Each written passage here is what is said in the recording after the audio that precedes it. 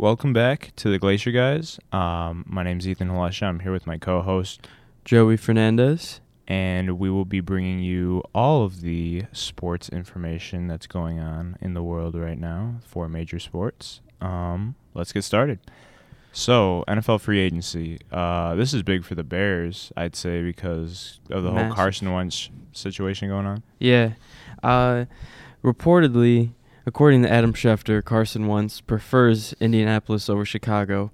But personally, I don't really read too much into it because he doesn't really have much of a choice. I mean, if it's down to two teams, then what That's choice true, do we have? and I didn't even see, because I saw that he posted that, but, where is he getting this information from, you know? He hasn't, I feel like he hasn't come out and really said anything or made it. I mean, I guess somebody on his team, could have said that he prefers going one way, but I haven't really seen any concrete evidence of that. Yeah, I don't know. Those insiders like Adam Schefter and Ian Rappaport, I don't know.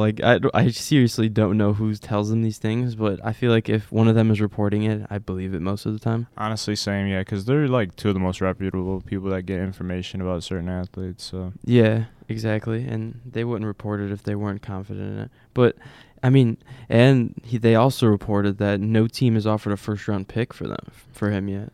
I mean, yeah, Carson Wentz, I feel like he's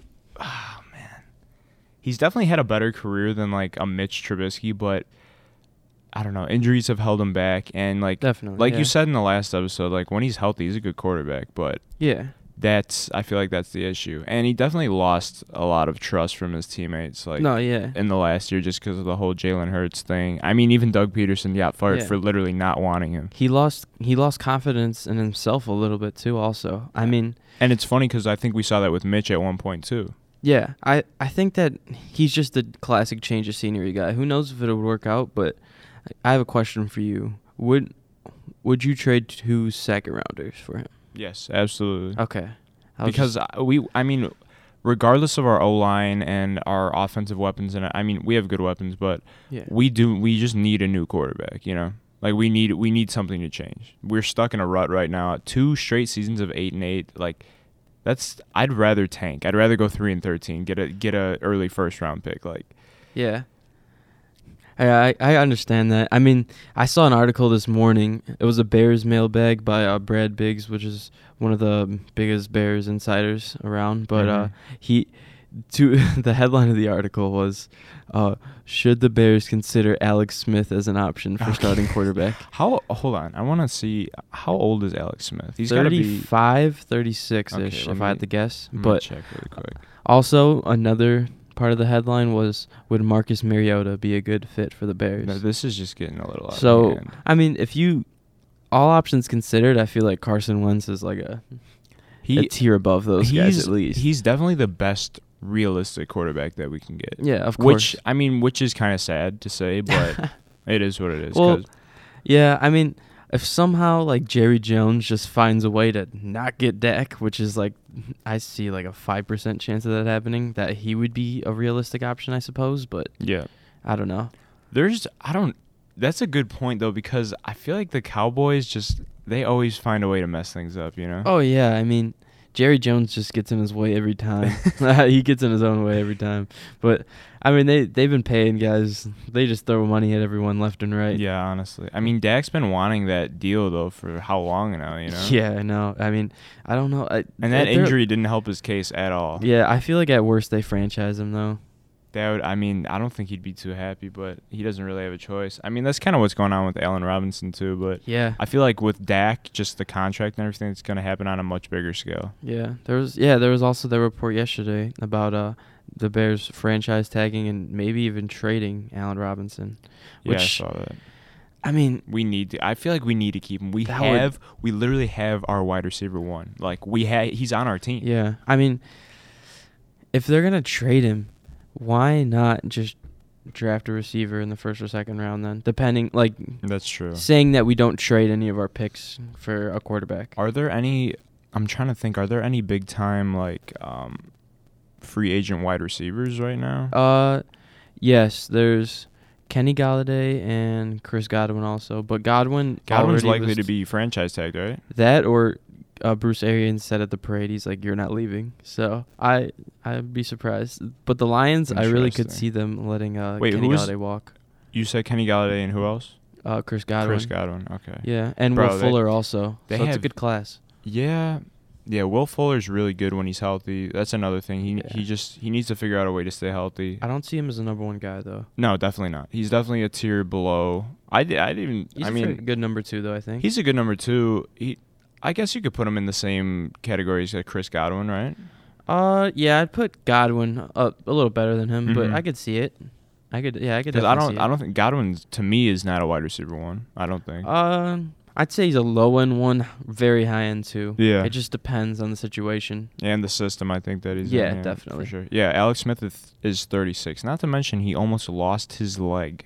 Yeah, I mean, he did a very serviceable job for a Washington football team that had a good system around him as far as, but he didn't have that many weapons, I guess, but he had a good defense, so all he had to do was just not screw the game up. Yeah. I mean, Scary Terry is a beast. On Antonio Gibson also, but they didn't really have anyone else outside of that. Yeah, for sure. Yeah. I mean, yeah, it'll be interesting to see what happens with Wentz. I honestly don't really have a good prediction of where he's going to end up. I mean, it's kind of up in the air, I'd say right now. So. Oh yeah, I mean, who knows? A mystery team may swoop in and see the prices and as high as they maybe thought it would be. Yeah, can you imagine he just goes somewhere like randomly, Miami or something? Yeah. I mean that could be the case because Tua. It just who knows? Because Miami's being really discreet with how they feel about Tua. Yeah, exactly. 'Cause they coddled him all year. Maybe they just didn't think he was as good as he was supposed to be. I don't know. Speaking of Miami, a lot of people were hoping that Fitzpatrick would come to the Bears. I mean, he's 38 years old. It's not realistic. But it's like Brady. Okay, Brady goes to the Buccaneers at 42 or whatever, but he's literally the greatest athlete to ever play the game. So it's like a Ryan Fitzpatrick going to the Bears at his age, it just doesn't make sense. I mean, and he's not a good starting quarterback. I don't care. What's the best outcome in that situation? 7-9, 8-8.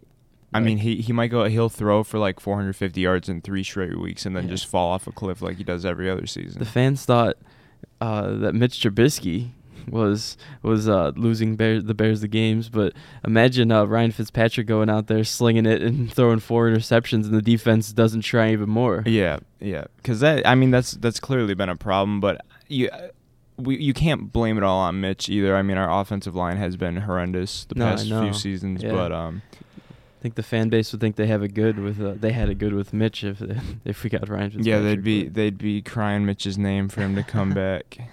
I definitely think we're moving on from Mitch, though. I don't see a situation where the two parties get together and figure something out. I can't see him in a Bears uniform next year. Yeah, Bill Belichick's cooking up a contract for him right now. You think so? Very possibly could. I think he's better than Cam Newton, so I don't see why not. What happened with Cam Newton, man? That was his shoulder, man. Yeah, honestly, you just can't really throw a football anymore. It was honestly hard to watch. Yeah, my shoulder was hurting watching him play. I mean, he was mobile. He had a ton of games where he had rushing touchdowns. Oh yeah, I mean, if he could even somewhat throw the ball past 8 yards downfield accurately and with some sort of velocity, I mean, they would have been a solid team. I know he didn't have that many weapons. Don't get me wrong, but right. I mean, he also didn't do much. That's true. That's very true. I remember. I picked him up in fantasy in one of my leagues, and a couple weeks he was going off, and I'm like, 2 rushing touchdowns. I'm like, maybe he'll come around with this throwing. Yeah, he never did. He's still a freak athlete, but oh yeah, for sure. As far as arm strength and all that goes, he doesn't really have much of that. Gone way out the window, which is sad to see, but I mean, it happens. I don't really see him being a backup quarterback either. I think once he's done being a starter, I think he's just done. I think so too. Because he has too much of I don't know, he takes up too much spotlight to be a backup quarterback. Yeah, I don't think he would take that well either. No, I just don't. I don't know. I don't want to say he has an ego, but you know what I mean. I think that's a fair point. I think you could say that he has an ego about him. He definitely does. He always has a chip on his shoulder. Yeah, I don't want to make it a slight at him though. Mm-hmm. You know. Yeah, that's true. That's just the way he is. Yeah, And then also some other news in the NFL world. J.J. Watt requests a release from his team that he's been with his whole career, the Houston Texans. Houston, man, they've had. I mean, if you think about the last 2 years between the Astros, the Rockets situation, and the Texans, I mean, I honestly feel bad for the fans there. Yeah. So they lost J.J. Watt, most likely Deshaun Watson, DeAndre Hopkins, James Harden, Garrett Cole, and George Springer. And their manager. And many coaches. Yep. So, I mean, that must be rough. They had Ty Matthew a few years ago too, right? If I'm not mistaken, or was that a little longer before that? A few years ago, I believe. Mm-hmm. Yeah, after Arizona. Yeah, he was there for a year, I think. Yeah. I mean, he wasn't really a franchise player. I think he was there for like a year, but it's still a big loss. Yeah. Yeah, I mean, the fact that he requested a release with being such a loyal guy, I mean, that kind of says something. Yeah, that definitely says something. Because he was unhappy with the direction of the organization, so he must be losing a lot of faith, or he must have lost all faith. Apparently, I mean, I think seeing that though, that like someone like a J.J. Watt wants to leave, there is no chance that Deshaun's going to be returning. No, I mean he was probably like, oh yeah, I mean I don't blame you. Like that was out the window before, but I feel like that was the cherry on top. Yeah, What are some potential spots? Because I think he could really make an impact on a team still, even with his age. I mean, people are saying Green Bay because he played his college football at Wisconsin. Where did he grow up there too? I'm not completely sure of that. Yeah, let's check that really quick. He started at Central Michigan. I know that. Okay. He's from Wisconsin. Yeah. Okay. So I guess that's where they're getting that from. But yeah. I mean, I don't think that's completely a part of it. I feel like every time a big athlete is a free agent, they're like, "Come on home, like come on." Like every time Anthony Davis was like, there was trade rumors. They're like, just come to Chicago, and Kevin Durant to the Wizards. Come home. Like. It's just not realistic, Everyone loves a good hometown story. That would be great, but like you got to look at where the Packers are a really good team. I mean, don't get me wrong, but they could definitely use another guy on the inside, but I mean, they don't really need it. They have a decent pass rush. Arizona, man, I mean, DeAndre Hopkins literally he made an Instagram post and he's like, "Come on home, like we got to finish what we started." Yeah, I mean, I really think they could because I don't think Patrick Peterson is parting ways with them this offseason, so I'm pretty sure he had a big cap hit, so I think he could fill in pretty good. Yeah, they could definitely pull that off. And they might lose Hassan Reddick, so they might need more help on the pass rush. Right. So I could see that as a good spot. And also Cleveland. Yeah. I mean, can you imagine him and Myles Garrett? I was about to say, I mean, you don't want to face that. You don't want to face that D-line. Yeah, definitely not. That would be brutal, and especially with, I mean, if they could pull off signing J.J. Watt with the offense that they've kind of created, I feel like they'd be. I mean, they're already a playoff team, but that would take them to the next level. Honestly, for the next couple of years. Yeah, he fits that locker room too. I think him and Baker would be a good dynamic. Oh yeah, they're both like just gritty guys. Rally the troops. Yeah. Absolutely. Exactly. I mean, well, before we move on from JJ, like, there's some people saying that he could come to Chicago. I don't know. We would have to give up. Well, actually, no, because he's a free agent now, right? Yeah, but he's still he would still take a decent cap hit, I think. Oh yeah, for sure. There'd be a lot of teams going for him, so he'll get paid a little more than he probably should. Yeah, realistically, I don't see him coming here with the way that our defensive contracts are set up and everything. No, yeah, I don't really see it because we got Bilal Nichols, Eddie Goldman, and Akeem Hicks on the D-line, right. So I don't really see where that fit would be needed. And then we have Robert Quinn, who's tied up, sadly, and then Khalil Mack also. He had a couple good games this year, but outside of that, I mean, talk about underperforming. You know, it's just like that was very sad season. And seeing somebody like we lost to Leonard Floyd, and it could be the system, but he has a career year. It's kind of just like a slap in the face. Hopefully, Sean Desai can bring out that production that he's had most of his career. Yeah, I hope so. Maybe it's Chuck Pagano's fault. Who knows? But honestly, it looked like a lack of effort sometimes out of Robert Quinn's part. When we lost that playoff game, everybody was just shredding Chuck Pagano, and he literally retired a few days after again, and he's like, I'm just done. Yeah. Honestly, I can't blame him. I mean, he came in for a year. He did not do a good job in my eyes at all. No, yeah, definitely not. I mean, he had all the personnel that he needed. I think he just didn't put guys in the right spots a lot of the time. He had edge rushers dropping into coverage, like Khalil Mack's dropping into coverage on third down and stuff like that. It's just brutal. Like, and then he would send unneeded blitzes at the wrong times and stuff like against like, veteran quarterbacks. They could easily read that and just get the ball off. Yeah, it was. I don't know. It just clearly was not a good fit at all. Yeah, definitely. So on to some MLB. Yep. The Cubs recently brought back Jake Arrieta. Ooh, Cubs legend. Help some may say fill out the rotation. I mean, personally though, I really don't think it's too like crazy of a signing. It's just the name. That's the only reason it made news is because Arrieta's coming back. I mean, you look at his last couple of seasons and there's not much to really yeah, he's had a gradual decline. I mean, he hasn't had a FIP under 4 since 2016, which was his last. I mean, I guess he's had an alright year in 2017 and 2018. He was average, but he hasn't had an above average year since 2016. So right. I mean, I guess, and especially from like the season that he had in 2015, where he won the Cy Young. I mean, talk about a drop off. Just. I mean, we see this with some pitchers, but I mean, he literally had probably one of the best pitching years that we've ever seen, and then after that, he had a few good years after, but yeah, it's just been a gradual decline, like you said. Yeah, he was one of those guys who were a late bloomer and then kind of just dragged off after a couple of years. I mean, he's a serviceable guy though. I don't think that's a bad pickup for them, but I don't think he's much of a difference maker. No, yeah, for sure. That's like, I don't know. It's just a filler spot, you know? Yeah, I mean, he's an innings eater. Hopefully he can stay healthy for them. I mean, he has experience in the playoffs if they do get there. Who knows? But I mean, he could help them out. I mean, just don't shift when he's pitching. Oh yeah. You know how he feels about that. Philadelphia learned that the hard way. Oh man, that interview's gold, and if you haven't seen that, definitely check that out.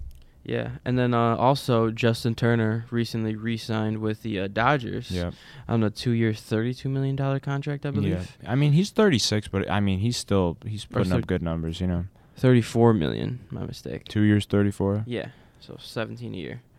But I mean, I think that's a good signing for them. I mean, it pushes them over the salary or the luxury tax a lot, but they've shown a willingness to want to repeat, so why not? Yeah, exactly. Because they definitely have the revenue to spend like this, but they're trying to get Kershaw out of the ring. I don't blame them.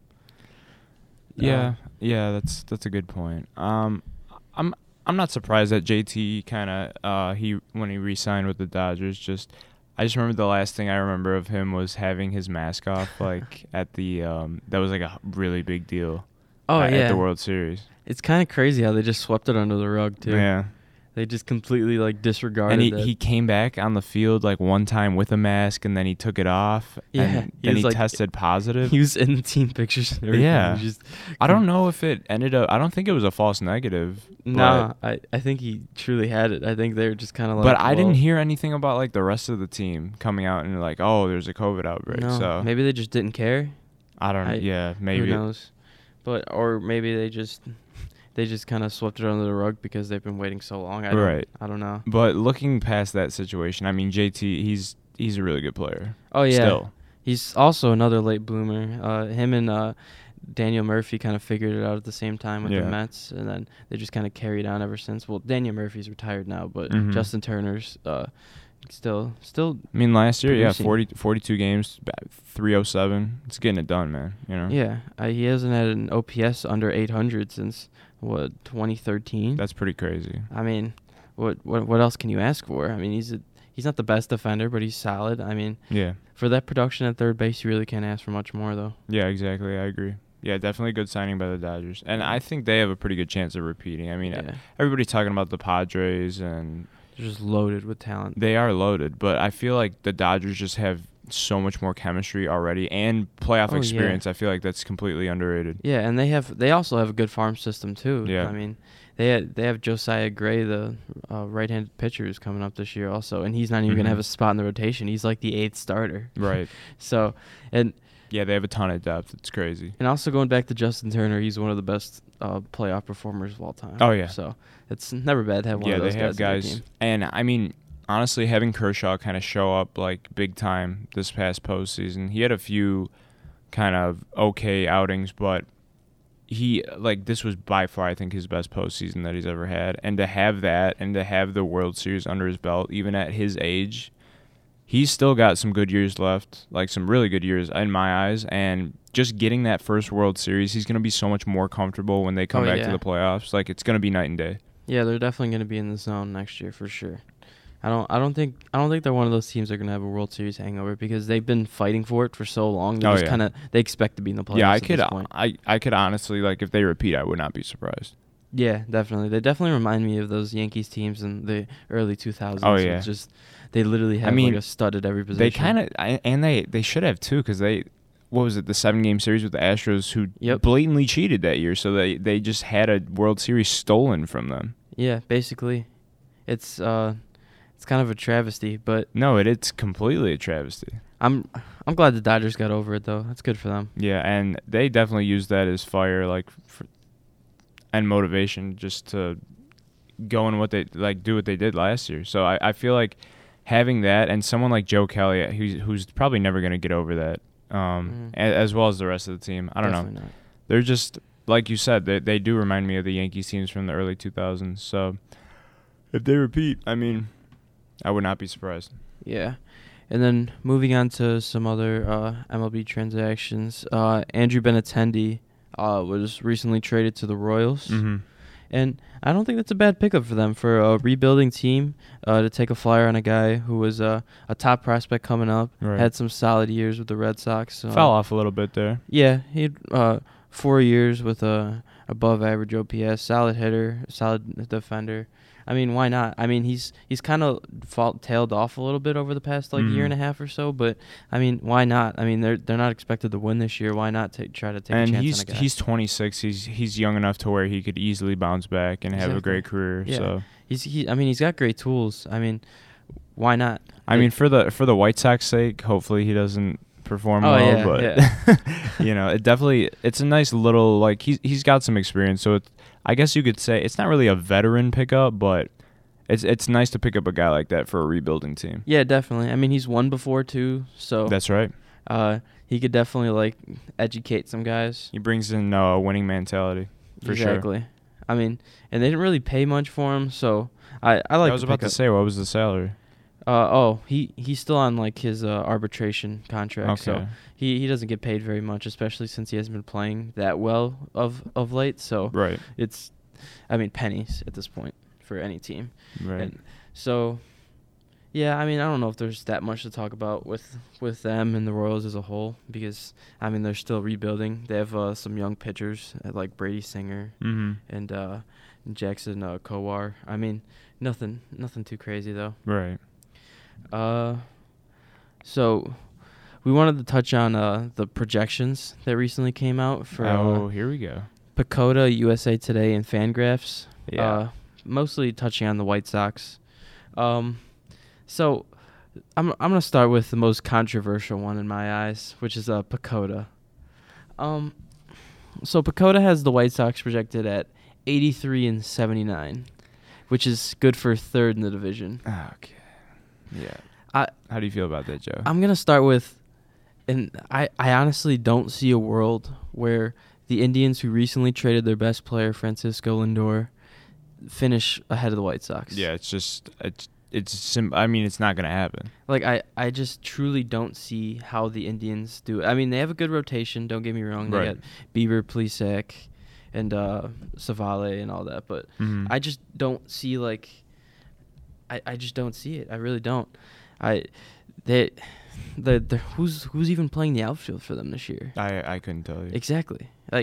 It doesn't. There's so many. Sense. Yeah, and with losing Lindor, they have a lot of shoes to fill this upcoming year. Exactly. And they do have a good rotation, but I mean the White Sox just as a team right now, they're so much more complete than the Indians. So yeah. The Twins are gonna give us a run for our money for sure. As opposed to the Indians. I mean, I feel like the Twins are a much better team than the Indians right now. Yeah, I'm not mad at like I wouldn't be mad at any ranking if they had the Twins ahead of us because we haven't gone out and proved that we could do it yet. I mean, we should have won the division last year, but we didn't. So bottom line is they're the defending champs of the division, so they deserve that respect. Right. I can attest to that. That's fine. Mm-hmm. But I just don't see what they were thinking here. For anyone who doesn't know, Pacoda is kind of like it was founded by this guy. I'm not sure what his name is, but he's like he's into like finances and stuff, but he's some genius apparently who came up with an algorithm to project teams and player stats and standings and all that. So every year they come out with projections before the year, and there's always some like wild card projections that just don't make much sense. What are they just basing it off stats from the previous year, or? I'm not sure what they do, but they just kind of just plug it into a formula and say this is what it came out with. I feel like anytime you do that, though, it's just not going to be accurate, you know? No, yeah, because it's all computer-based. It's not going to take any intangibles intact or like... And we've seen teams look great on paper before, and it just doesn't pan out, and then vice versa, you know? Exactly. I'm not even sure how they can just project on the future on some guys when they haven't even seen them play in the major leagues. Exactly. But, I mean... Like, what would they say about Andrew Vaughn? Oh, Fangraphs had Andrew Vaughn projected to have a 298 on base percentage. I just don't see that happening. He has some of the best plate discipline on the White Sox, and he's not even technically on the major league roster yet. Right. I just don't see that happening. Like he's not gonna go out and have the same on base percentage as Yolmer Sanchez. I'll put it that way. Yeah. Yeah, that's just a blatant insult. Yeah. I mean, I could see if he came up for like 20 games and that happened, but from the looks of it, I could see him being up right away. So, yep. That doesn't make much sense to me. And then USA Today had us ranked first in the division. So it's like, that's all these are. You know, they're just projections. So yeah, personally, I think USA Today probably had one of the better ones. Mm-hmm. Like just looking around the league, I agree with almost every division winner. One of the weird ones, I guess, was they had Milwaukee one game ahead of the Cubs. Yeah, that is odd. So, I mean, I don't really see that because they've just kind of tailed off every year. Milwaukee. They have three. I mean, Milwaukee, Chicago, and Cincy, and those in the USA Today rankings are all within like 4 games of each other. Yeah. One thing I feel pretty good about though is that they have Atlanta over the Mets. I think the Mets have been a little overhyped lately Completely. just because they've been making splashes all offseason. But yeah. I still have to see it to believe it. You know what I mean? Because the Braves, they've done it consistently for about 2-3 years now. So they're only getting better. They have so many young players. And I love that they have the Dodgers 10 games over the Padres. Yeah, I mean the Dodgers. I think the Dodgers are just clearly the better team. Yeah, like the Padres. I feel like people are just saying that Padres are better because they're sick of the Dodgers. Yeah, I mean because it's the trendy thing to say. But if you look at every aspect of the team, the Dodgers are just better in every way. Yep. Like don't get me wrong, San Diego is one of the best teams in the league, but they're just not even close. That's just, I don't know, just hearing that is just weird to say. Like, I never thought I'd see the day where San Diego would have one of the most talented rosters in the league. I think it's less of a gripe on San Diego more than it is just how good the Dodgers are compared to everyone else. Right. Yeah, I'd agree. Yeah. So, yeah, I mean, these projections, the 3 of these, they're kind of all over the place, but we'll see what happens. The Pacoda ranking just rose me the wrong way. Oh, also, and Fangraphs has us at 87 and 75, which is second place, 1 game back of the Twins. That's also way more realistic. Yeah, I definitely agree with that. I just don't. Yeah, Pacoda had us almost at 500, 4 games above. I just don't think there's any chance of that happening. Yeah, definitely not. But 87 wins, I could definitely see that being plausible for the White Sox.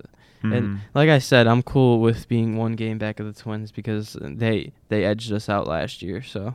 Yeah, definitely. So today marks the official start of the baseball season. Yes.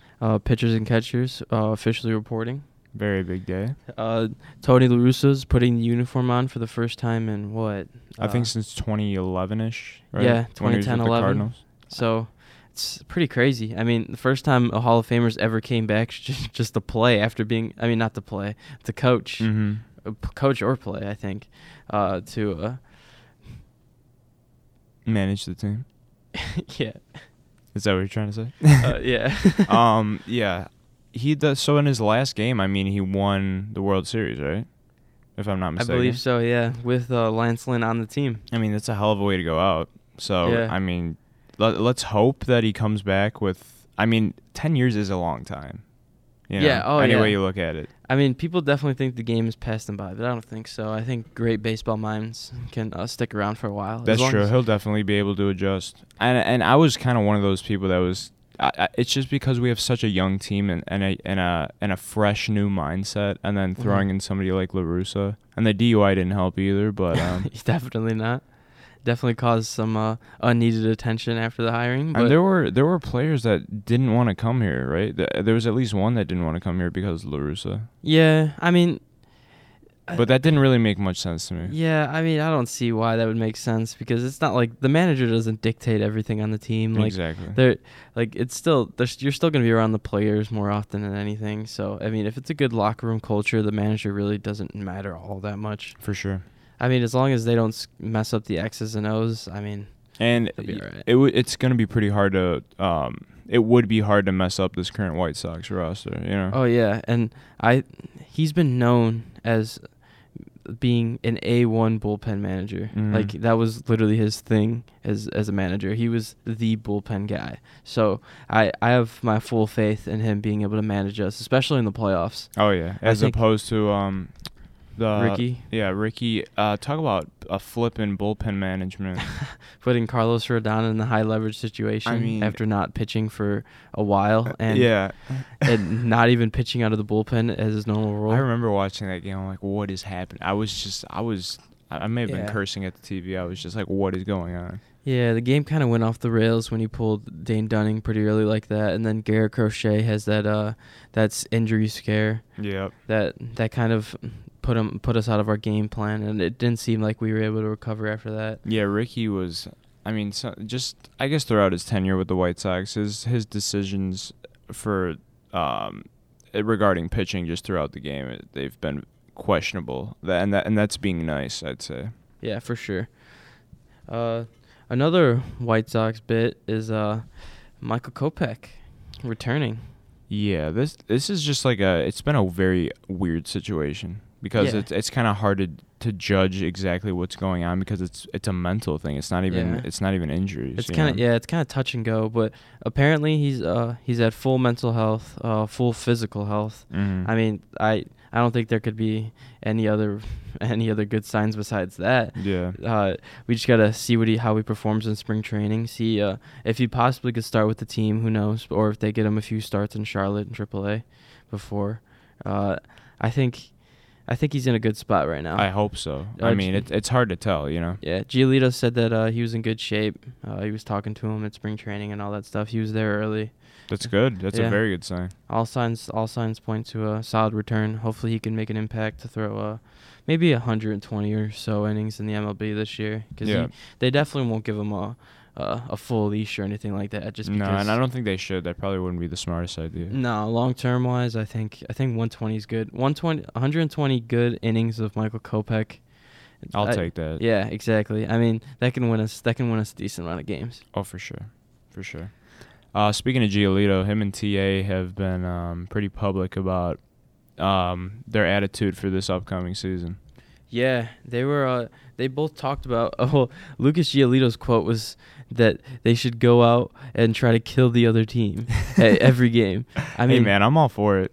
Oh yeah, that's the kind of reason you go out and sign a guy like Liam Hendriks, a guy like Adam Eaton, a guy like Lance Lynn. Adam Eaton, man. Get some fire in the clubhouse. Get some grit, man. Oh yeah, I mean those guys will never let anyone else get content. No, they're fierce guys. And with TA and Giolito, like both of them coming around because they're two of the leaders of this team. Like, yeah, and they even admitted they're like last year we were good, but we just didn't have that killer instinct. Yeah. And just to have this aggressive mentality, it's getting me hyped up for the season. Yeah, he came out and said that once they clinched the playoffs last year, they kind of took their foot off the gas. And they don't want something like that to happen this year. And we literally saw that happen. You know? Yeah, they blew the division. Yeah, they crumbled in the last week and a half of the season. And I mean, all they needed to do is win one more game to win the division. So if they don't take their foot off the gas there, who knows what could have happened? They wouldn't even have had to play the A's. I think Abreu said something. Remember, we clinched the playoffs and we lost a few games in a row, and Abreu was like, "We got to stop. We got to get out of this rut," and they just never did. Yeah, I mean, it was good that he recognized it, but the rest of the clubhouse has to buy into that also. Yeah. I mean, it seemed like they were just kind of cruising and waiting for the playoffs. I mean, as a fan, I know I was like, "Please just get us to the playoffs," because we were literally crawling into the playoffs at that point. Oh yeah. We took off sprinting at first, but by the end we started to slow down. Exactly. Heavily. Yeah, but it's good that they have that killer instinct now. Another piece on the White Sox. Andrew Vaughn could hopefully be in the opening day lineup. Yeah, I think a lot of it depends on whether or not he's extended, but I've seen some reporters say that even without an extension, he could possibly be up opening day. I mean, that would be huge. I'm all for it. I know everyone, a lot of the hardcore fans are into the service time manipulation. And for the people who don't know what that is, you can wait a few weeks into the season, and it can push back free agency for the player 1 year, so that they won't have to pay them as much as they probably would for a full year just by waiting a few weeks. And we saw that happen with Chris Bryant, and we know how that went, right? Yeah, but the White Sox have been pretty good about not having to do that because they're the best team at extending guys before they even come up. Yep. So that sort of thing could happen with Vaughn. They did it. You saw the same thing with Luis Robert and Eloy. So hopefully that can happen. Right. I've also seen talks with Giolito and Lynn being brought up. So hopefully both of them could get extended also. I don't think all of them would get extended. I just don't see that happening. Yeah, I don't think I see probably maybe one. I mean, I'd say Giolito, honestly, out of them. If I had to prioritize one, probably Giolito, just because he's the most important pitcher that we're probably going to have throughout the whole run. So I think keeping him around is probably the best. I could see him wanting to come back because he likes it in Chicago and he likes the clubhouse. Oh yeah. But hopefully they can come to agreement. I don't really know what the numbers would look like on that because they would avoid arbitration. I don't either. And these are all good players, but someone like Giolito and then Robert and Eloy, I feel like we could get away with not paying them a ton, if that makes sense. Because they have potential, but maybe, okay, I could see Robert maybe asking for a lot of money, but Giolito I feel like would sign back here because it's the White Sox, just not for a ton of money. I think, the thing is that's good about extending the young players is that they don't know how they're going to do in the majors. Right. And they want that financial security, so the teams offer them that security for maybe less of the price as if they went out in their rookie year or in their first and second years, say, and killed it, Because then they would be like, well, I want a lot of money because I'm going to be good for a long time. Right. But a lot of these players, especially Eloy and Robert, they come from a different country, so they want that financial security for sure, That's true. But That's a guy with Giolito, he's already proved himself, so I feel like he could ask for the big bucks because a lot of people consider him a top 10 pitcher in the league. Yeah. So he could either wait to test free agency or just have a certain number that he set on. The White Sox have to either give him that money or fold. Yeah, and if he does set that number, I say we got to go out and get him because I agree. He's like you said, he's got to be our ace for this run. He's essential. Yeah, yeah, no doubt. He's only getting better. I mean, he's literally dominated the other team, just having two good pitches. He has the fastball and the changeup. His slider and his curveball haven't really been consistent. I mean, he's thrown, I want to say 80% of his pitches are those two pitches. Mm-hmm. So that's pretty crazy if you ask me. I mean, if he can even add any of that, even one more pitch, say he gets his slider better, I mean, he's gonna be a top 3 pitcher in my opinion. Yeah. I mean, a stat I saw yesterday was he's had the most swings and misses and pitches in the heart of the zone, right down the middle out of anyone in the league. Really? Yeah, he gets whiffs 28% of the time. on pitches down the middle. That's it's ahead of Jacob deGrom, Max Scherzer, and Brandon Woodruff. Yeah, so that's amazing company. Yeah, I mean, that's crazy. To be able to throw a pitch down the middle and get a swing and miss almost 30% of the time, that's outrageous. Yep. Literally, yeah, I'd agree. Literally only throwing a fastball or a changeup. So, I think that does it for the White Sox for now. Yeah. Yeah, I think so also. Yeah, there's just a ton to look forward to, you know. Mm-hmm. On to some recent, more sad news.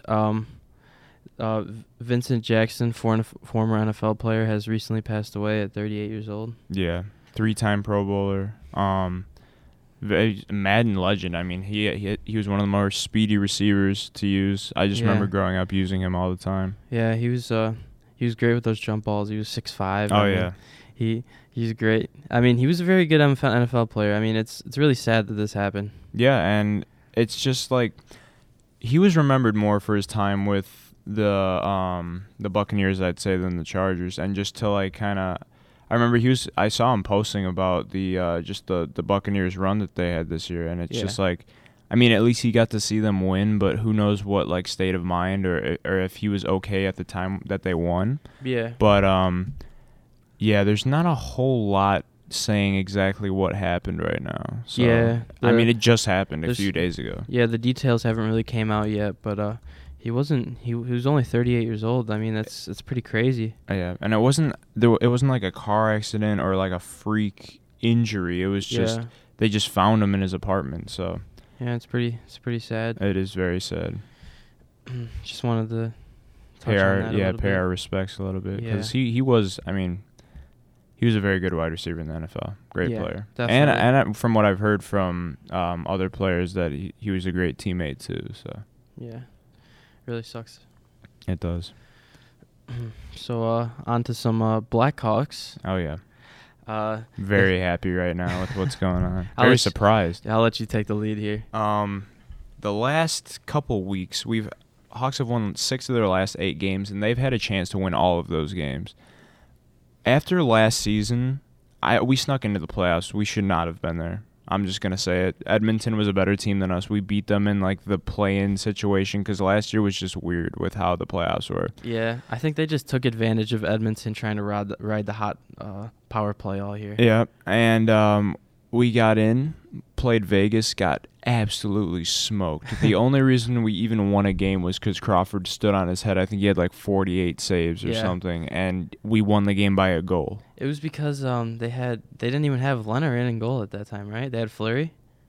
I think so. I think they were kind of bouncing back and forth. Yeah, because I know Vegas had 2 really good goalies because they got Leonard from us. But. And I mean, for the first half of that season, we had Leonard, so it was kind of a weird situation where, like, why did we go out and get Leonard if we had Crawford? And I think halfway through the season, we're like, why did we do that? Because I feel like having 2 number 1 goalies, I mean, it's a good problem to have, but at the same time, how do you decide who to put in big games? And how do you, like, it doesn't matter if they have experience or not. They need to create like good momentum for that season, and if you keep bouncing back and forth, they're going to be fighting for the spot, but nobody's really going to get into a good groove or a good rhythm for the season. I completely agree. It was kind of a bad situation. Yeah. So with this hot streak going, how much credit do you give Colliton? You know what, I was one of the guys, I think, just because I was so confused at the Coach Q firing. Because I thought Bowman should have went before him because the players loved Quenneville. Colliton, I'm like, it's this young guy. Like, I don't know how much he knows, but it seems like he's done a good job of developing players, and like he connects with the younger players, I'd say, really well. And someone like a Kane, I mean, you don't have to coach him that much. You know, someone like Keith, someone like Seabrook, Taze. I know a couple of those guys aren't playing right now, but like, there's some guys that there's just a mutual respect there. Like, you don't have to coach Kane that much, but the job that he's done with the younger players has honestly surprised me in the best way possible.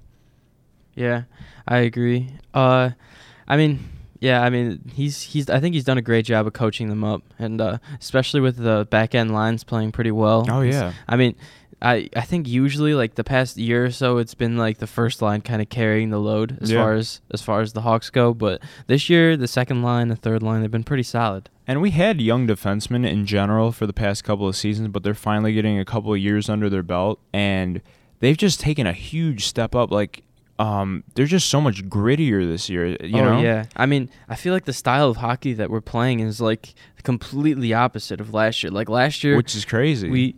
Our defensemen were playing Ole with, and then they were just basically relying on Corey Crawford to be able to. And we were save just the game. we're kind of just shooting for the fences. We Exactly. we wanted to win games like 6-5, 5-4 every time, and defense was kind of just an afterthought. And then here we are. I mean, our last game we had 20 shots on goal through regulation, and we win the game 3-2 in overtime. Exactly. We're gritting games out, playing tough defense, and I mean, we're not the strongest team in offense, don't get me wrong, right. but we're relying on the power play. But we're executing. So I mean, if the second in we're almost at 35% on the power play, which is good enough for second in the league, which is actually pretty insane. Yeah, I mean, even say there is some regression there. Say we go down to like 27, 28%. I'm pretty sure that's good. That's still pretty solid. Yeah, that's really good. That would be good enough for if we're top 10, top like 7, I'd say in the league. That's a great place to be at. Exactly. And our penalty kills is 9th in the league, so we're doing good on defense too. You know. Yeah, so that's what I'm saying. Yeah,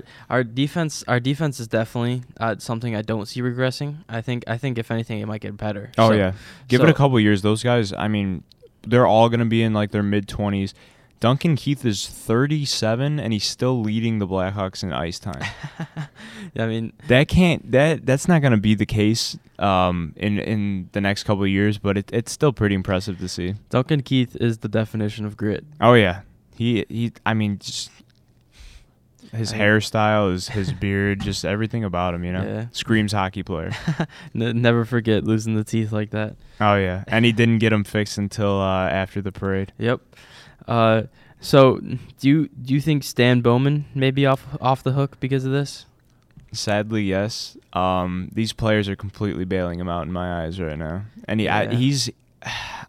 what really rubbed me the wrong way is when Lankinen, our new star goalie, I mean, he's just been fantastic. But when he started playing well, Bowman's like, he's like, yeah, he's been surprising us pleasantly, but we knew what, like, acting it's like, okay, then why'd you start 2 goals? He was the third goalie to play this year.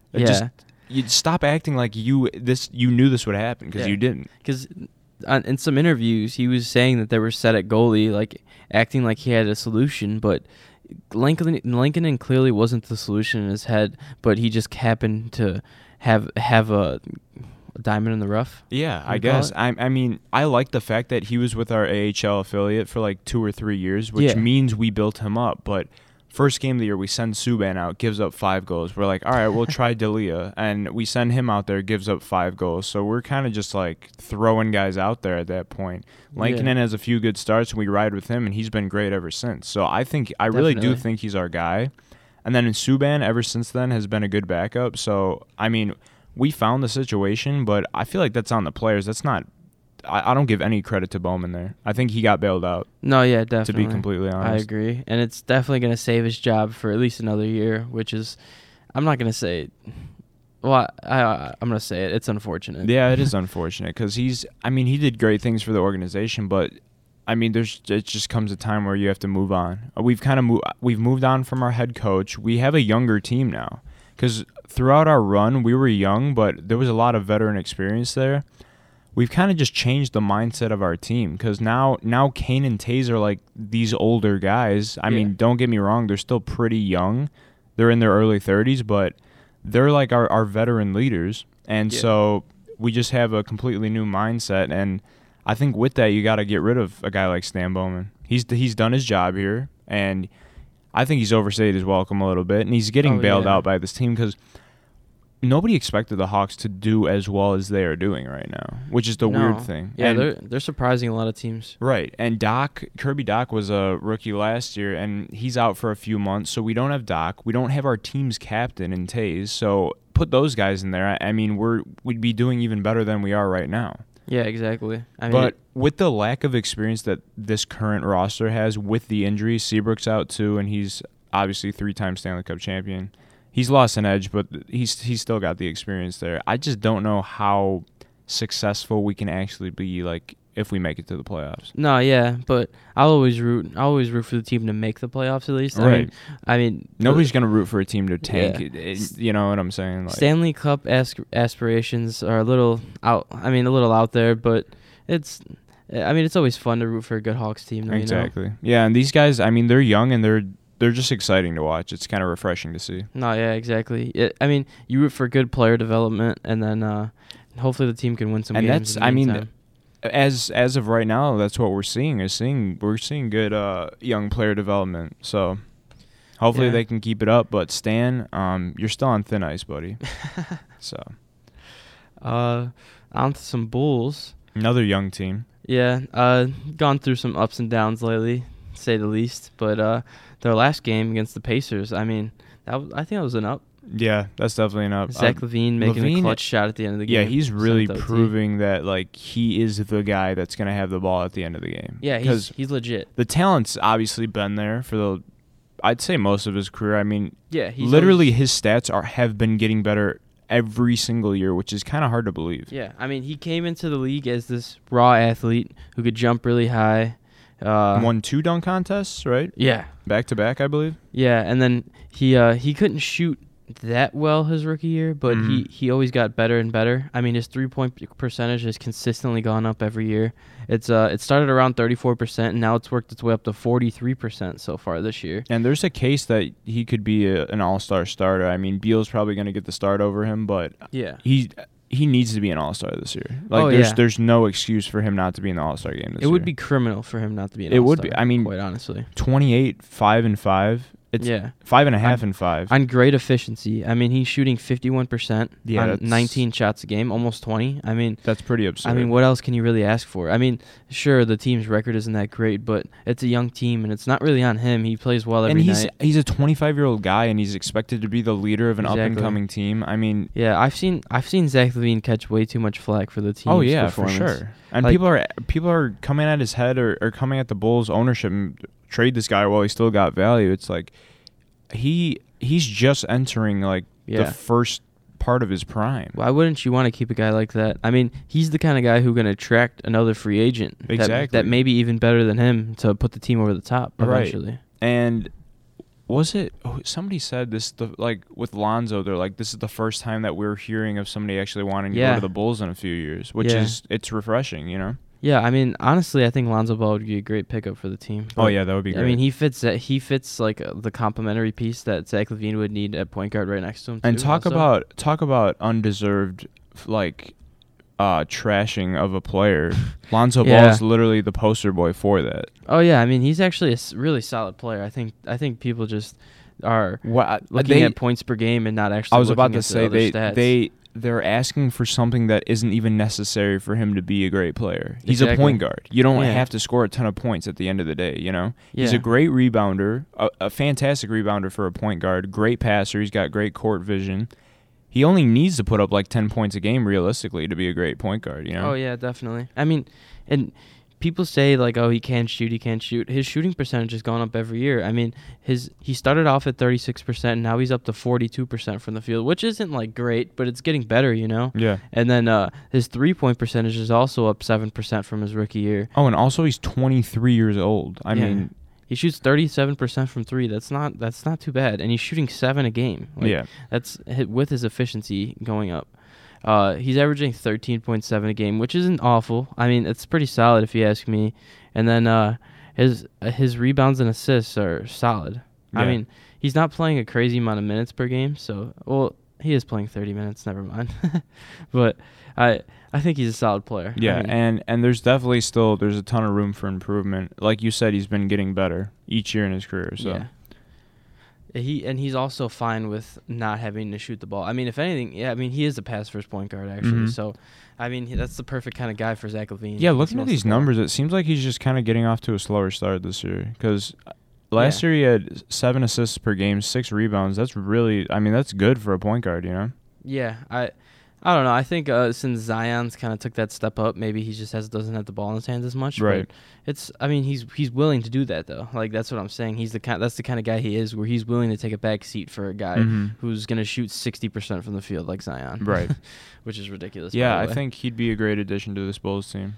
Definitely. Just that unselfishness culture is what they kind of need to build. So they would have to shift because Levine's at the is he at the 2 right now? Yeah. Okay, so would we just have Kobe White coming off the bench? They could either do that, or they could run a small ball kind of type lineup where they have Kobe, Lonzo, and Levine. Yeah, they could put Zach LaVine at the small, 3. Yeah. He's 6'5", but I mean everyone plays small ball kind of nowadays, so they could do something like that, or they could do something where they put Kobe White as a 6-man and kind of let him be a spark off the bench, because he could definitely do something like that. I mean, you saw it last year as a rookie. Yeah. He was coming off the bench just dropping 30 a game. I mean, it was pretty crazy at some points. He just couldn't miss. But I mean, he's a little inconsistent, so I wouldn't be mad if they did something like that. But yeah, he has spurts of greatness, but yeah, definitely pretty inconsistent. I mean, he's a kid. It's his second year, so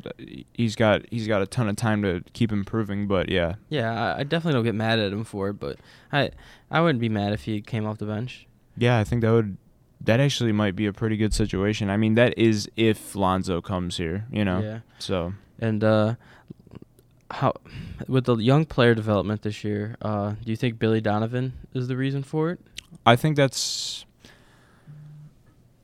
Yeah, it's partly Billy, because, I mean, it was pretty apparent that the players hated Boylen. I mean, hate's a strong word, but they just didn't want to play for him, you know? No, yeah, Nobody especially so when he would bench guys at the end of games and stuff like that. I mean, it's got to be pretty annoying, especially when you know, like, you're better than the guy who's out there, but it's just because he's a veteran, he's out there. It was frustrating seeing Markkanen kind of come around and then getting hurt. Oh, yeah, I know. You know, it's I like what I saw, though. He's averaging 19 a game this year. Yeah, and that's great shooting. Yeah. Yeah. I really hope he can carry on after he comes back. And what does he have, like 2-3 more weeks till he comes back? So I think so. Hopefully he can stay healthy when he does come back. I mean, I don't know how many games he'll actually be playing after, because that's a long time. But right. Hopefully he can just. Yeah, he's shooting over 51% from the field this year, 19 points a game. I mean, that's more than we could ask for. Yeah, it's extremely solid. I mean, that's the kind of player we expected him to be this whole time. So I'm glad he's finally living up to it, at least. But I believe he is a restricted free agent after the year. So that's going to be interesting. What they're going to be. I was about to say it's going to be interesting to see what actually happens. Yeah, I'm not sure what they're willing to pay him compared to what he wants, because I know he's going to want a decent amount, because even if he was just averaging like 14 a game, stretch fours are so valuable that he would get overpaid from another team if we didn't want to pay him. So yeah, for sure. That's why I'm a little afraid, but I think we'll retain him. Yeah. Just because Otto Porter's coming off the books, $28 million. Yeah, could we not talk about that? Yeah, I don't really want to touch on Otto Porter today. Yeah, it's been nice, and with the young player development, I think part of that is just some of these guys getting getting that second year under their belts. Like, they're just getting more experience and more comfortable in the league, you know? Yeah, especially a guy like Patrick Williams, youngest player in the league. Just getting minutes, I think, will help him. Reps in practice. I mean, everything he can soak some knowledge off of and some kind of experience and learn lessons off of, I think will help him in the long run. Because, I mean, he's got all the intangibles as far as, like, he's got a great work ethic and stuff like that. He's a quiet guy. So I think gives me kind of baby like Kawhi Leonard vibes a little bit. He's a quiet guy. I like that though. You know? Yeah. I mean, you need a few guys like that. I think. I mean, not everyone has to have a huge ego, especially for superstars wise. Oh yeah, for sure. Yeah, I mean, Billy Donovan coming. As soon as we signed him, I was like, I really like that pickup. Yeah, me too.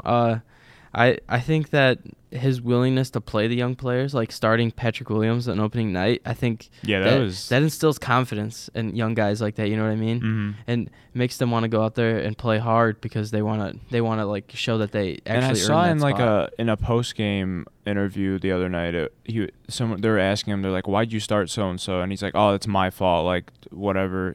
Just like taking ownership for mistakes like that, and kind of like.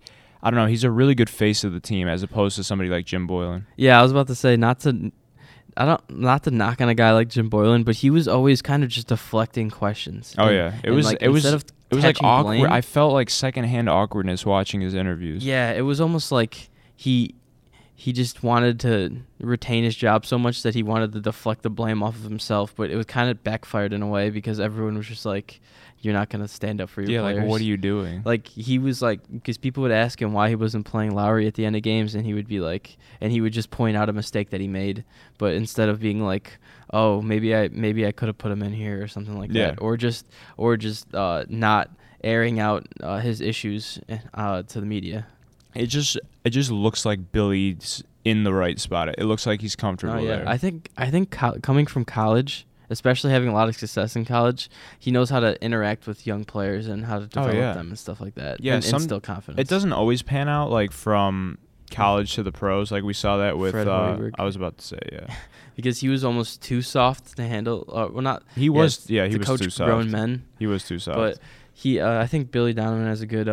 He has a good balance. And being in OKC for 5 or 6 years, I mean, he's already got experience under his belt, and he had some pretty successful teams there. Yeah, he also handled some strong personalities while he was there, so he probably learned how to handle like professional players who are getting paid millions of dollars. Yeah, because you got Russ, KD, Paul George, who else? Melo for a year, right? Yeah, so those are some big egos there. Yeah, for sure. It's definitely some characters, to say the least. Oh, yeah. I mean, he had Victor Oladipo, but I don't think he's much of a diva. So yeah.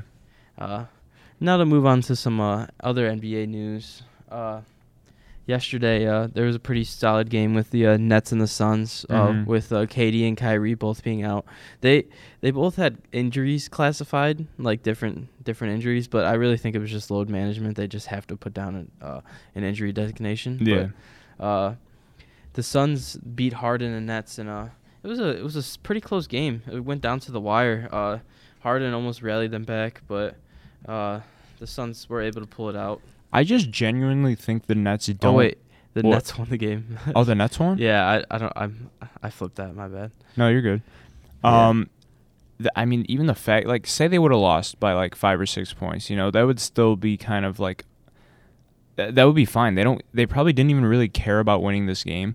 I genuinely think the Nets are the one team that do not care where they end up in the standings. Yeah, definitely. They do not care. Because I feel like they like how they match up against anyone, so it doesn't really matter. Especially in the East, like they're like, we could be a 4 or 5 seed. We don't care. We could once it comes playoff time, they're gonna turn on the Jets. Because they can just overpower guys. Because literally yesterday, watching that game, it was a classic Houston Rockets game from when James Harden was before they had Chris Paul. Yeah, and it was just him.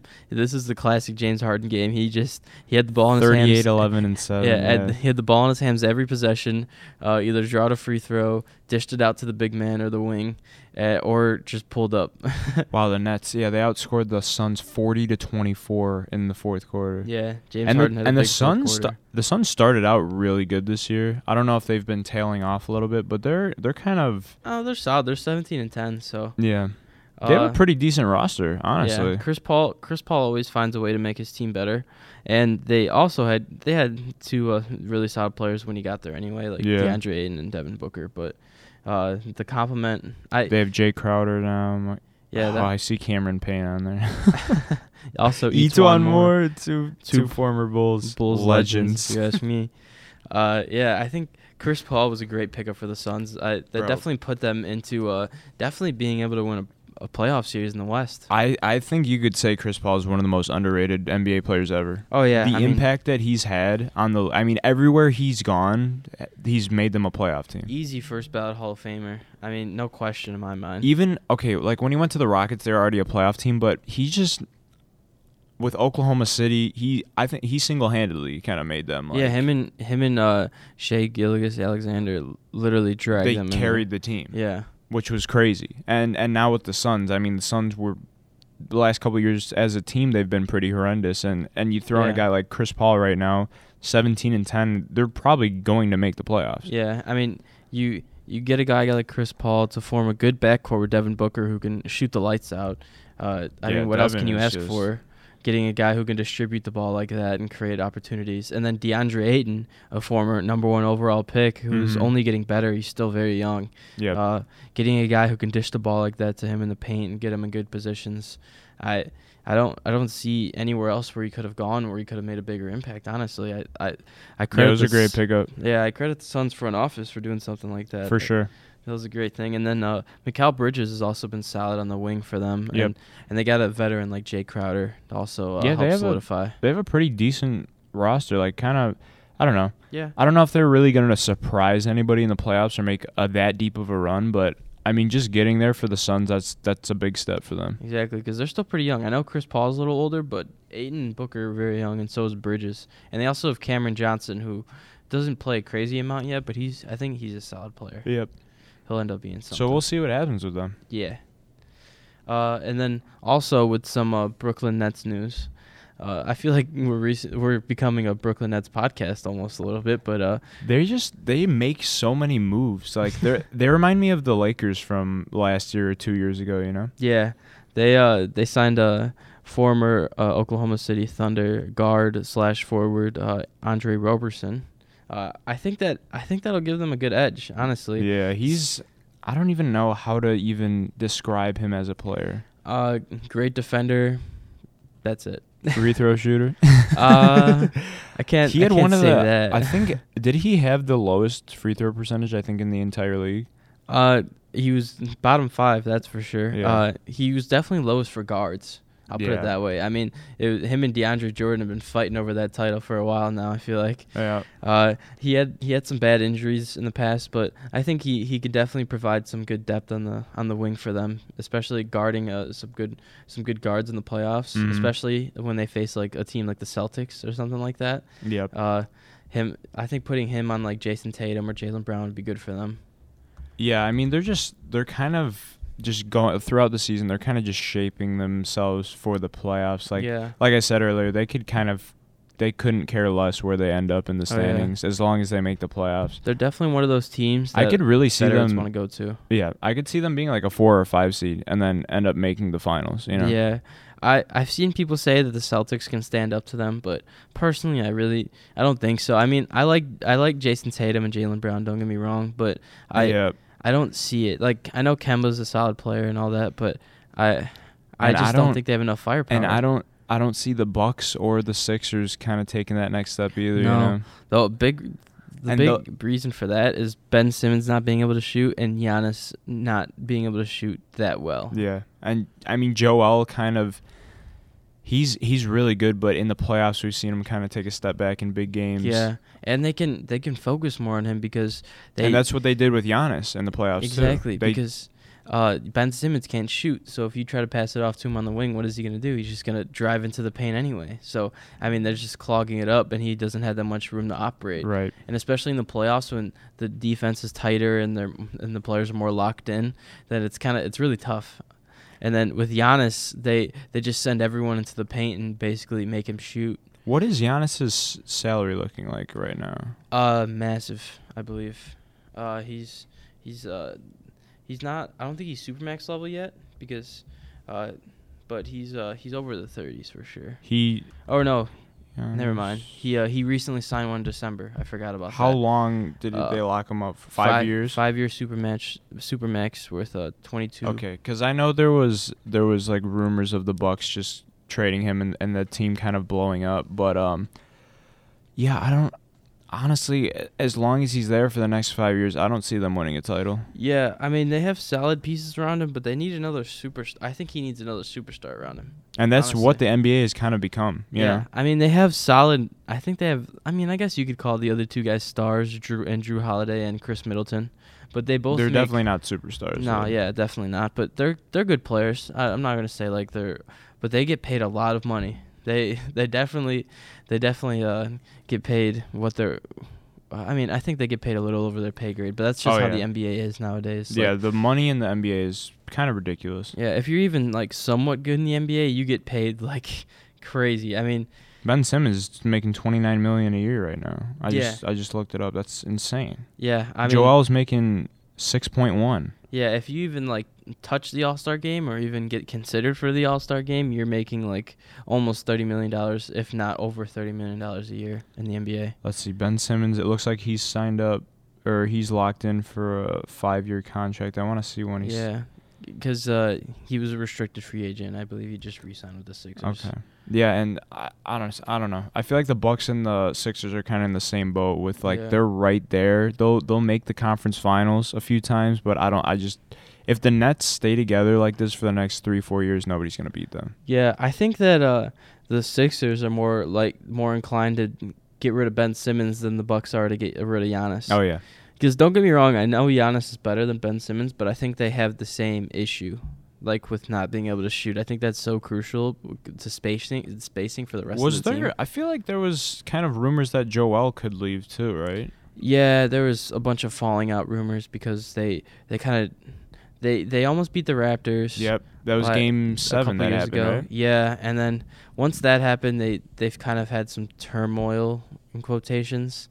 But they're still, I mean, they're number one in the conference. They're a great team. Yeah, it's just the playoff success hasn't really come yet because they run into some issues usually. But I mean they are young still. Yeah, they're a good team. Don't get me wrong. I just don't see them going all the way. I agree. And actually having a chance if they somehow do. I completely agree. So, yeah, I mean, he was rumored. Ben Simmons was rumored in some of the James Harden trade talks. I mean, I don't know how true that was or anything like that, or if that was just Houston asking for that package and the Sixers refusing or what, but he was rumored. So yeah, that's right. James Harden, that was one of his kind of destinations, right? Yeah, it was one of the, I mean, it was basically down to those two. Yeah, I mean, I think he landed in a better spot, though. I think so, too. And I don't know. I could see the Nets winning, but Lakers, man, I think it's going to be Nets-Lakers this year. That's my prediction. Yeah, I think so too. I think everyone in the NBA is just kind of waiting on that to happen. I'm sure there's a few Celtics truthers out there. I mean, there's some Sixers probably too, but I don't see it. And people are still saying the Clippers. I don't think they could, with a healthy Lakers team, I don't think nobody in the West is really going to give them that much of a challenge. Yeah, I mean, no one's stopping LeBron at this point. And AD when he's healthy. He's one of the most unguardable players ever. Exactly. And when you got LeBron pushing into the paint and then he just dumps it off to AD, I mean, who's stopping that dunk? Nobody. Let's be honest. Nobody. Literally. Yeah, or if LeBron just takes it himself, who's stopping him doing that? I mean, it's just an unstoppable combo, especially when either of them have their jump shot going or both of them. Exactly. I mean, and AD just got hurt, but I don't think he's going to be out for that substantial time. No, and they're one of those teams in the regular season, it really doesn't matter all that much. No, they got taken to OT a few times recently, and I saw people People are saying they're worried. Yeah, and I'm just like, come on. Like, let's be honest here. Like, LeBron always is coasting in the regular season. Like, there's no need to be worried. Like, all you need to worry about is just them being able to stay healthy. Exactly. At this point. And if they can go into the playoffs as a healthy team, I mean, I don't know. I don't even see the Nets really beating them in the finals this year at least. It's tough. I really have to see them play head to head.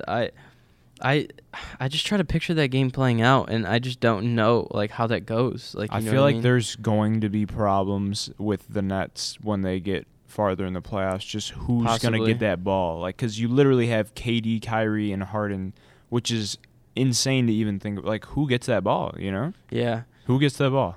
Yeah. I mean, I'm just thinking about. I want KD with that ball. Yeah, I think out of the three of them. But, me too. I mean, but. Thinking about it like this, I think Harden might be the best passer out of all three of them, so maybe he takes the ball up, and then both of them just kind of get off-ball screens kind of set, and or they just get Joe Harris going too, because Joe Harris is kind of slept on in that starting lineup. Can you imagine if he makes the championship-winning bucket because they're all expecting the ball to go to Kyrie or KD? Steve Kerr, John Paxson. Oh yeah, honestly, that could happen. I can see that. I mean, he could shoot the lights out with anyone in the league. So. Literally, a one shot like that just makes you a legend for that team forever. Yeah, I'll tell you what. I'd rather have him take that shot than Andre Roberson. Or Iguodala. I want Iguodala. Sure. That's for sure. Oh yeah. So we wanted to go with this little debate. Top 5 players in the NBA right now. Mm-hmm. I added Steph to the list because he's been going off. Yeah, I don't know how I forgot him, but yeah. Okay. So do you wanna give your 5 first, and then I'll You could comment go. on it? You could go. Okay. Well, I didn't really write this down off beforehand, but I'm just gonna do this really quick. Okay. First, I'm gonna go LBJ. Yeah. I think that's pretty easy. I mean, obviously, there's gonna be people who just like to hate on LeBron, but Just because. yeah, I mean, it's pretty hard to argue otherwise at this point. Second, I'll go KD. Third, I'm gonna go AD. Okay. Fourth, I'll go Kawhi. And then fifth, This is where it gets a little hard. I guess I'll go Giannis. Yeah. Yeah. We could honestly go like top 8, but we'll just start with 4 for now, or 5. Mm-hmm. What do you have any other? The only thing that I wouldn't necessarily disagree, but I feel like AD and Kawhi are kind of interchangeable. Like yeah, you definitely. you could easily put Kawhi at 3 because when he's completely healthy and in the playoffs, I mean Kawhi is a fantastic performer. Yeah, I mean I feel like there's an argument for Kawhi being second here. Yeah, but KD, I don't believe know, man. so. A healthy KD is dangerous. Yeah, I personally definitely don't think that, but I could see an argument. And for KD's, I think he's the most unguardable NBA player ever. Like, period. Yeah, I mean, he's just so lanky and quick and smooth with his handle. It like physically doesn't make sense what he's able to do on the basketball court. No, yeah, he can shoot over like 90% of the players in the league because of how quick he is with his shot and being able to just handle the ball, because there's big men that he could probably just like block his shot if they were able to keep up with him, but that's the problem. Nobody can keep up with him that size. Exactly. Yeah, I think I'd go LBJ, then KD. I'd put Kawhi over AD, but they're kind of interchangeable.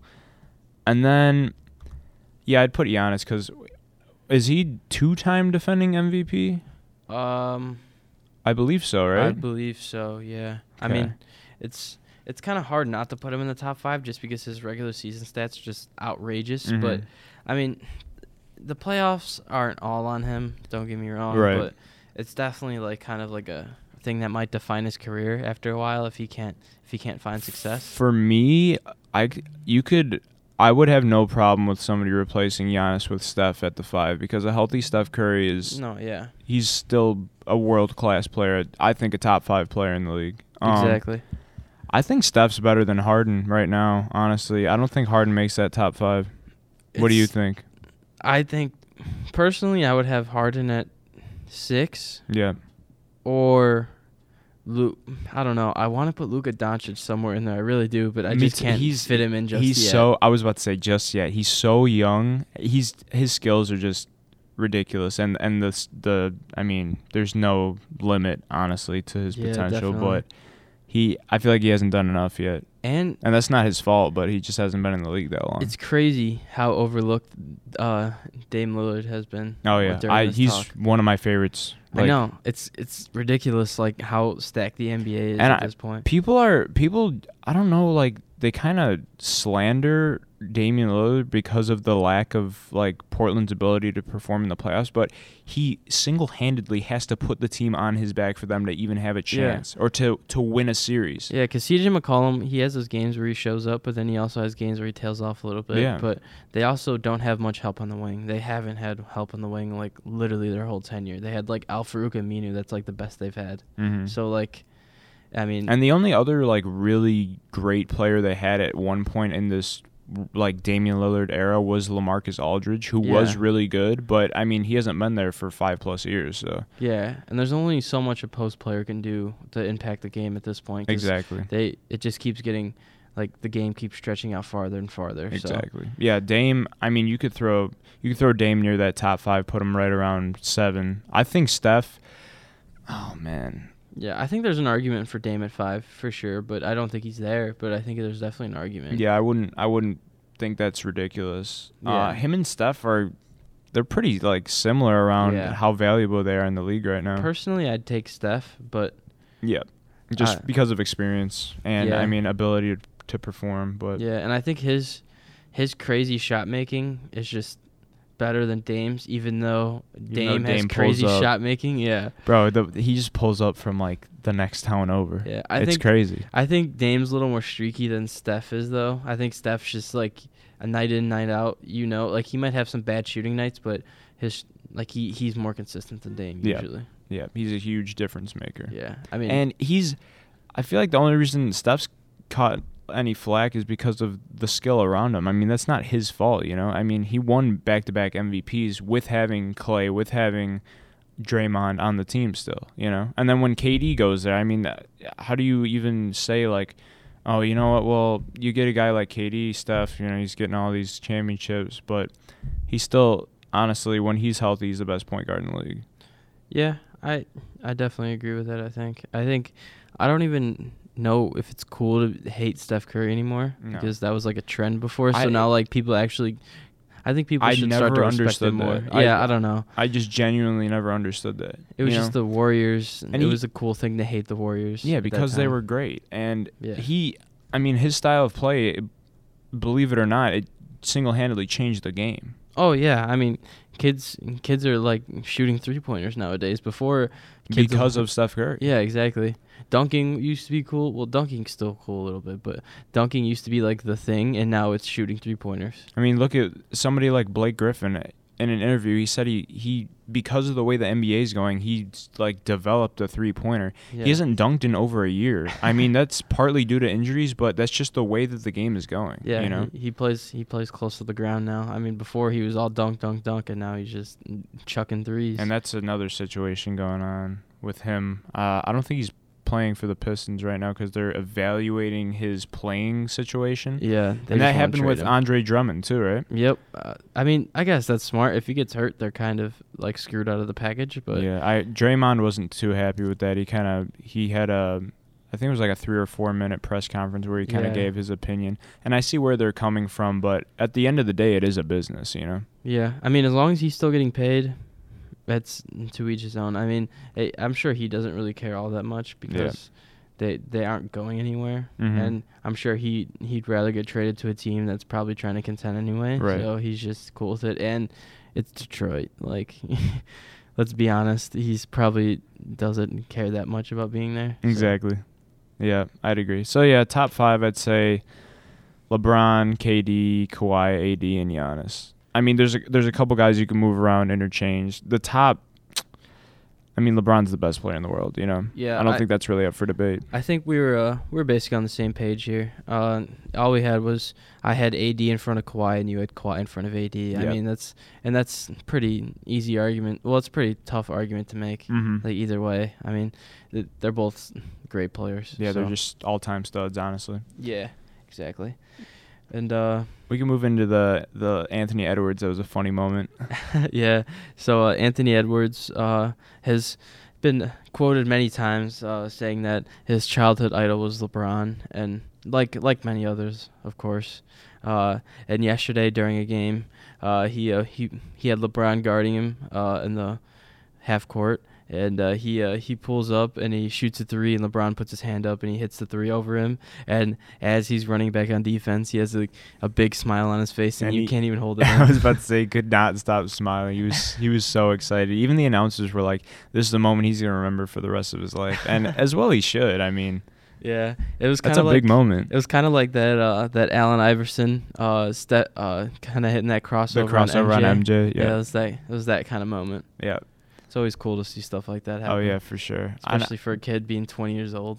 I wonder. I don't know if they asked LeBron like about that or if he noticed that post game. Did they? I'm sure he saw it on social media, but I didn't see any press conference or anything like that with him talking. Yeah, it's. I mean, Anthony Edwards. Was he a one and done? Yeah. So he's probably 19, 20 years old. I mean, he is. He's that's cool, man. Anthony Edwards is the kind of guy you want to root for sure. He's a cool guy, you can tell. Yeah, big moment. And it's just it's nice seeing stuff like that just over your childhood idol. I mean, that is something you're going to remember for the rest of your career. Yeah, that's the kind of thing anyone could dream over. Exactly. So today marks Michael Jordan's 58th birthday. Yes. And he is what many consider, including us, the greatest player of all time. Yeah. Sorry, LeBron fans out there. Yeah, I mean, it's just hard to even evaluate LeBron until he's done, because with the Lakers, I mean, he just won the championship last year, and up to this point, he's made what, 10 finals? I believe, something around there. Something like that. You can't have a losing record in the finals. I don't care who you are or what situation you've been in, and be the GOAT, you know? My argument is, well, of course LeBron's going to have all the cumulative stats by the time he's done, because Michael Jordan played more games. Yeah, because he's already played more games. He took those breaks. MJ took those breaks and all that stuff for reasons that don't really matter. And but my argument is that at both of their peak, I think Michael Jordan was a better player. Yeah. I mean, if you just look at their numbers, like now even, Michael Jordan was the best defender in the league. I want to say he has the highest points per game all time of any player. Yeah, I mean, and to be arguably the best scorer ever, I think he is, just because like points per game, that's all you really need to look at. Yeah. You could have the most, I mean, Kareem played probably how many more seasons worth of games than MJ did? That's the only reason that he's first all time in points. Yeah. You got to look at points per game. And Jordan, with only playing the amount of seasons that he did, he has the most first team all defense ever. Like, that's unheard of. To be the best offensive player and defensive player in the league at the same time, nobody else has ever done that. Exactly. I mean, I would say KD's the best pure scorer, but I think MJ's actually the best scorer. Yeah. You know what I mean? Because if you just check the numbers, that's what it says. Makes sense. It sounds like it. I know what you're saying. Yeah, because if you ask one guy to go out and score one bucket, I would ask Kevin Durant. But over like a full season or a full career, like Michael Jordan. Oh yeah, for sure. I mean, there's that, like when he was in his 40s in Washington, he was still putting up buckets, you know. Exactly. And to be able to walk away from the game for a year and a half and come back to be the best, like nothing happened. I don't know if anybody else could do that, you know? Yeah, he wasn't even playing shape when he came back, and he was still putting up like 20 a game. And there were stories about him coming back to like Bulls practices after he left the team, and he was just smoking the younger players. Like, even after he retired, it hadn't been working out or anything. Like, he just comes back and he just makes a fool out of everybody, you know? Yeah, it was outrageous how like crazy talented he was at some points. Not like from a stat standpoint, but just like the mindset that he had compared to somebody like, I don't want to say LeBron's soft, but the competitive drive that Michael Jordan had, I don't think we've ever seen from anybody before. No, I mean, the only person you could ever say that ever was anything close to that was Kobe. Yep. But literally Kobe attributed to everything that he modeled his game after was to MJ. Yeah, so and MJ, he said he's like, the only person that could beat me in a one-on-one's Kobe because he stole all my moves. You know? Exactly. He used to call him all the time. They used to talk. I mean, yeah, he was a very good friend to him. So. Yeah, and I don't know, 6 for 6 in the NBA Finals, 5 league MVPs. Jordan's just, and the impact that he had on the game. I don't think anybody from any sport has had that big of an impact on a sport. No, I think till this day. You could throw Tiger Woods in there with golf, but I mean, Jordan was literally a worldwide icon. Yeah, he transcended the sport. Yeah, he transcended sports in general, and I don't know. I think if you're even to like talk about the GOATs of any sport, I think he is the GOAT's GOAT. Like he is the GOAT athlete. The only one you can make an argument for is Tom Brady now. Yeah. But I still think it's MJ. Yeah, just because I think even solely off impact, you know? Yeah, he had the highest peak you can have. I mean, people would literally rarely loses like that. People would go to games like rooting for the away team, but they'd go just to see MJ. Like, you don't see that anymore, you know? I mean, Bulls tickets to away games and home games were sellouts instantly. Just because of one guy. Like, they had a circus show kind of going there for a little bit with Scotty and Rodman, but MJ was just like, he was so locked in, he didn't even care. Yeah. And he was going to be intense either way.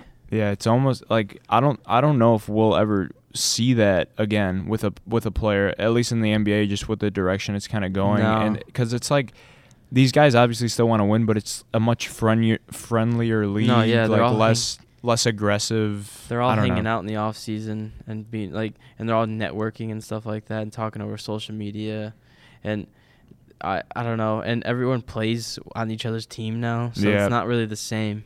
There's no like staying with an organization and really trying to grind it out. Like you see that with Dame Lillard, but like there's only a few guys. They even guys that tend to do that don't really figure it out. Like Jordan Giannis figured it out, for the Bulls. He stuck it out and he stayed there and until they were the best team in the league. Yeah, there's another argument out there. LeBron had to leave Cleveland at first. Yeah, he did come back and win one, but I don't know. He was 1 for 4 coming back, so. Yeah, I mean, I'm not gonna hate on him too much though. He didn't have a ton of help. Time. Yeah, I was just kind of throwing that out there, but I think that was a little unfair, I guess. But I don't know. I think MJ is just the undisputed GOAT. Yeah. Honestly, I mean, of course there's gonna be LeBron people out there, but I just think LeBron's a clear number 2. I mean, there's nothing wrong with that. He's still an amazing he's player. Clearly the number 2, and I mean. When all's said and done, who knows? I mean, if LeBron plays until he's in his early 40s and picks up 3 or 4 more championships, he could be the GOAT. Like, there's definitely, I can see that. Yeah. But as of right now, 100% it's Michael Jordan. Yeah. We'll see. Yeah. So that should do it for this episode of the Glacier Guys. You can access the link to the SoundCloud and YouTube on the Glacier website, and the library will also post it to their channels. And we'll see you guys next time.